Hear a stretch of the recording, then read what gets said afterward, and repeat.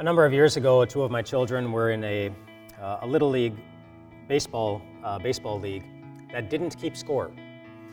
The kids were young. They just wanted to give the kids the experience of being on a team and having some fun without the pressure of feeling like they need to compete or they need to win. And it sounded like a great concept. The first afternoon that my boys had a game, it was a beautiful Sunday afternoon, and I'm sitting in the bleachers talking with the parents, having a good time. Nobody's keeping score. And then eventually the umpire announces to everyone, this is going to be the last inning. So our boys team was going to bat once, and then the other team would have their turn. And my boys team, they didn't do so well in that part of the inning, and it went very, very quickly. But the next inning, it didn't go so quickly. The other team kept scoring run after run after run after run. People kept coming around the bases. In baseball, of course, you need to get 3 outs before the inning is over, and they had 1 out when they had runners on first base and second base. When this kid comes up to the plate, and this kid hits a line drive out into the outfield, the runners on first and second, they score, and then the kid who hit the line drive out into the outfield, he's rounding the bases, and as he turns around third base to come into home, all of his teammates come running out of the dugout to meet him at home plate as if he just scored the winning run. In a league where you don't count runs.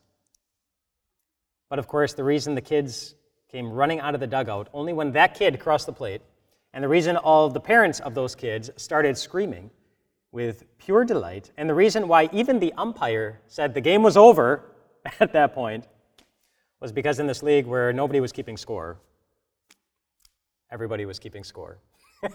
We knew that run was one more than the number of runs my boys' team had, and everybody knew it. They kept score. So what do I tell my kids on the way home? It's like, well, good job, boys. You didn't officially lose, but of course they were keeping score.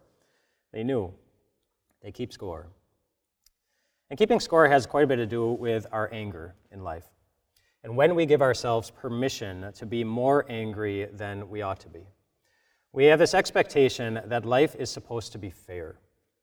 That life is supposed to be fair, and so we keep score, and we tell ourselves, well, if such and such is nice to me, then I will be nice to them, but if such and such is not nice to me, then watch out, because I have the right to be angry towards them. Or if such and such a person gives me exactly what I'm expecting and gives me the good things that I'm hoping for, well, then I will reciprocate and I will do good things for them. But if they withhold from me the good things that I'm expecting, then they should not expect that I'm going to be kind towards them at all, and I might just let them know how unhappy and angry I am at them. There are two problems with that expectation. Firstly, Jesus does not give us the right to expect fair treatment in this world. He said flat out to his disciples, in this world you will have much trouble, even if you aren't the cause of any trouble. Or another way to say it is, we don't have the right to expect to be treated any better than Jesus was when he came into this world.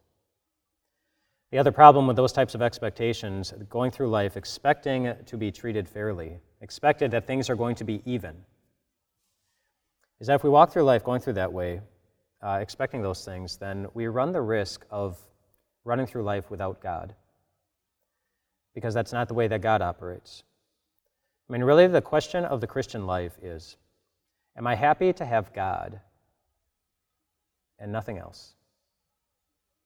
That's what it means to love God more than anything. Am I happy to have God's love, even if I don't have the love of anyone else? Even if I don't have anyone else's acceptance or approval or fair treatment? If the answer is no, then we are running the risk of walking through life without God. And God knows how hard it is to walk through this life. He himself knows what it's like to be oppressed and afflicted. We hear that many times in Scripture. We've talked about it sometimes already this week. Let me read you another passage from Scripture, from Isaiah chapter 53, where it says that he, Jesus, was oppressed and afflicted. He was led like a lamb to the slaughter. And not because he did anything wrong, not because he was a troublemaker. And how did he respond? He did not open his mouth.